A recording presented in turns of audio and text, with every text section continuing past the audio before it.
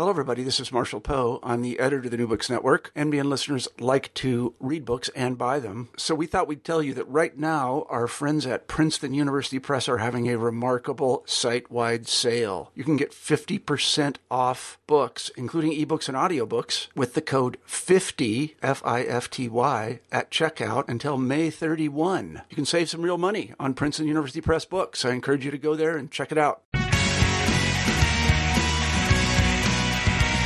Welcome back to the podcast. Again, we have the real pleasure to talk with two of the editors of a recent book, Nonprofits and Advocacy, Engaging Community and Government in an Era of Retrenchment. We have two of the editors today, Robert Pekkanen and Steve Smith.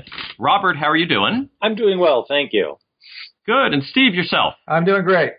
Well, it's a pleasure to have you both on. Robert, maybe we can just start with you with your real brief introduction of where you sit, where you are, and then we can hear from Steve as well. Of course, Heath. I'm in beautiful Seattle, which is sunny today, which it may not be when your listeners are listening to the podcast, if I can go by past weather years. And I'm a professor in the International Studies program. And I'm also an adjunct professor in the Political Science Department and Sociology. And most of my research has been on Japanese politics, on civil society, and nonprofit sector.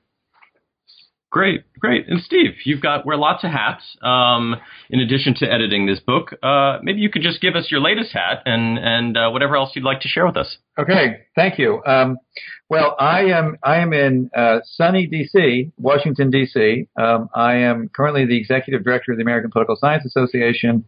I was for many years a professor of public affairs at the Evans School of Public Affairs at the University of Washington, and where Robert and I started this project now 5 or 6 years ago.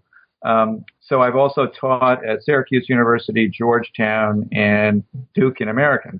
Over the years, my work is focused on the relationship between government and the nonprofit sector, and recently have also been doing some more comparative work looking at the role of nonprofit organizations in advanced industrial countries. Great. Now, Robert, I wonder if you can both introduce the third author who's not with us today, and also talk just briefly about how this project came together. Is this the result of a conference? Is this a result of something else? What brought this edited volume together? Yutaka Tsujinaka is a professor at the University of Tsukuba in Japan. And he's kind of the dean of civil society, nonprofit studies in Japanese academia. And so I've known him for many years, and we've been able to collaborate in a couple of projects. And so he's led a number of international surveys of the nonprofit sector, which focus on surveys of organizations. And he was quite successful in some of these surveys on Japan, which provided a lot of data that has been very influential in the field. And he approached me about conducting a survey in the United States. And my first step was to talk to Steve, who was my colleague at that time in the University of Washington, about what a survey might look like and what we might learn from it. And Steve, as he mentioned, has a longstanding interest in how nonprofits interact with government. And so from that survey, we conducted the survey, and then we organized. Steve was spending a year at Georgetown University. We organized a conference on nonprofits and advocacy, where some of the authors were able to use data from the surveys that we conducted in Seattle and Washington, D.C., and others contributed chapters based on their own research. And so the volume is a result of that conference. And the conference was also a result of Steve and my collaboration on the survey of nonprofit groups in Seattle and D.C., which traces back to Yutaka's international surveys. It's great, and I should also mention this is a book that's published by Johns Hopkins University Press. Steve, from where you sit, you have a very unique perspective on this. The field of political science, sort of by and large, hasn't paid a whole lot of attention to what nonprofits do in the political realm, particularly advocacy. Wonder if you could just start and talk a little bit about to what do you attribute this lack of interest? Is that an overstatement, or is that an accurate portrayal of the field? And sort of into which void does this edited volume fit? Thank you for the question. And so, actually, political science has a kind of rich history of research on interest group politics I mean, certainly some of the leading political scientists of the 20th century, including people like Robert Dahl and many others, focused on interest groups and their role in influencing public policy. But by and large, and many of those interest groups are, of course, nonprofit organizations. But I think it is definitely true that within political science, the field they had tended not to regard them as nonprofits, even though many interest groups are formally organized as nonprofit organizations. There is also a rich body of literature, a more recent body of literature in the nonprofit research field that looks at the challenges as well as the opportunities that exist for nonprofits in terms of their advocacy. And that some of that literature has been done by law professors, some of it has been done by political scientists, some of it has been done by advocates for the nonprofit sector. And so part of the motivation for Robert and I in doing this book was essentially trying to bring together the kind of rich literature in political science on interest groups with the literature in nonprofits on the kind of constraints and challenges that not many nonprofits face in doing advocacy.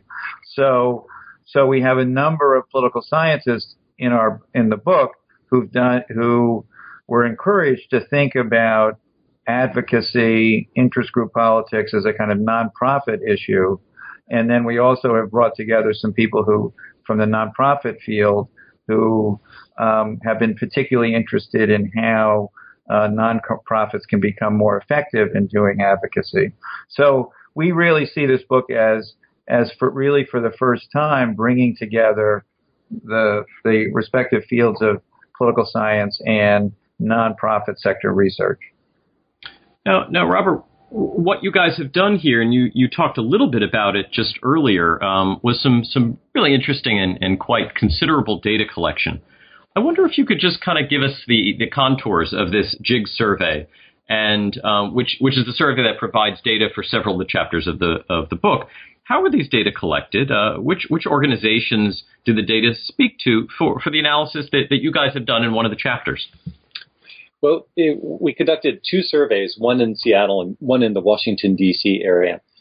And we worked with the Survey Research Division of the University of Washington for the Seattle survey and with the Urban Institute in Washington, D.C. to conduct these surveys. And we went for a very broad swathe of nonprofit organizations rather than typically these surveys concentrate on larger nonprofits in the 501c3 category.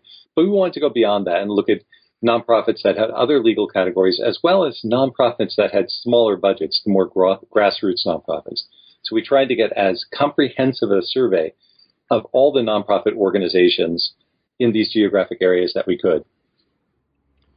Now, before we get to what some of the others have done in the book with these data and related data, Steve, I wonder if you could talk just about the chapter that you guys authored. You did some data analysis that looks at some of the factors that lead certain nonprofit organizations to advocate and others not to, and sort of all the things in between. So what did you find? Was there anything surprising or anything that reinforces some expectations that you may have gone into the project with?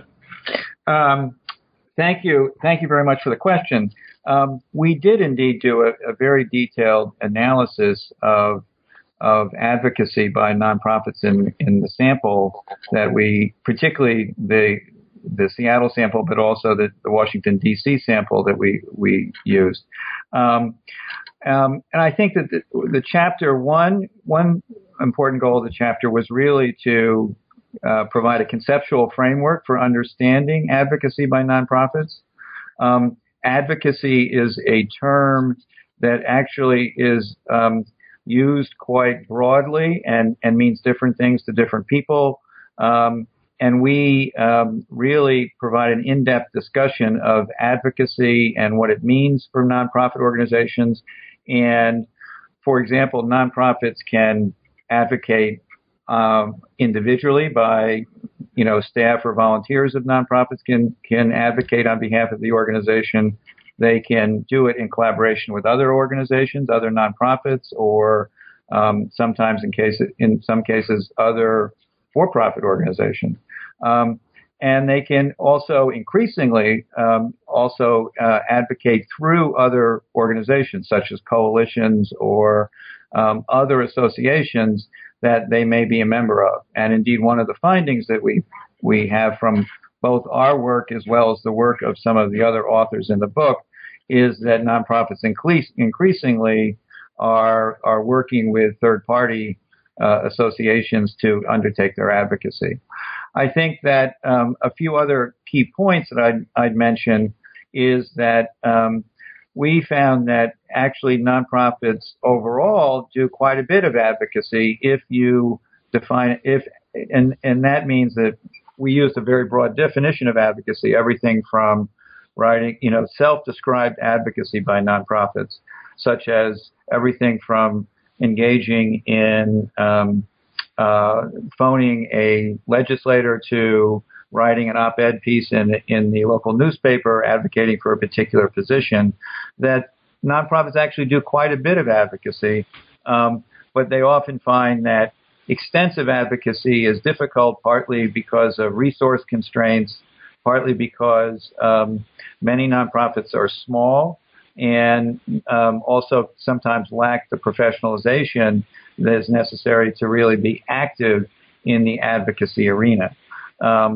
And so one of the conclusions that we would take away from our work, which also is mirrored by some of the other chapters in the book, including Gary Bass's chapter, is that nonprofits, if they're going to be effective in the policy arena, need to make it a strategic priority, devote some resources, maybe not necessarily even an entire staff person, but they need to make it a priority for the organization and develop some expertise within the organization in order to be more effective.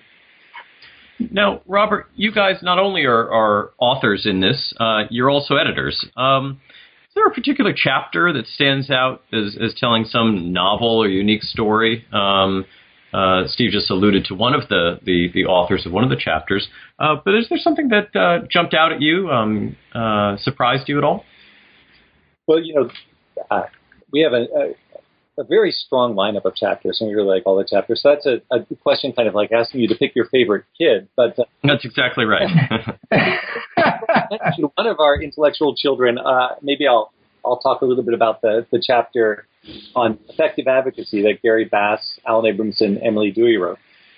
And this is we think a somewhat, it's an excellent chapter, and it plays a role that's a little bit unusual in many academic volumes. There's high quality scholarship by leading scholars in political science, sociology, and in nonprofit studies throughout the book. But for this chapter, we want to do something different. Originally, Gary Bass had been a discussant at the conference that Steve hosted at Georgetown, where many of the chapter authors contributed their first drafts. And his comments were incisive, as always. And so, as a punishment for that, we decided to ask him to write a chapter.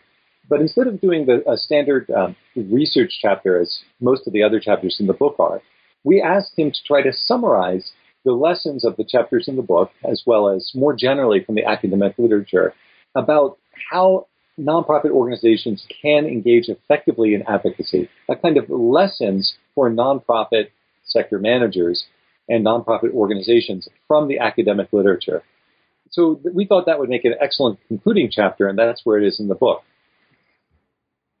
Now, Steve, you have a unique perspective on to judge some of these recommendations. That is the new hat you wear. How do you make sense of this as someone who's now in a position to do some of this work? Are these recommendations, are the findings from the book something that you can incorporate into the work you now do? That's also a very good question. It's something I have been thinking a lot about. I think that traditionally academic associations have focused on supporting their members, supporting the research and teaching of their members through the publication of journals, as well as the holding of an annual conference, and have tended not to be actively engaged in advocacy, and have tended, if they did, it tended to be through third-party coalitions. And there are a number of third-party coalitions here in Washington that are comprised of other associations.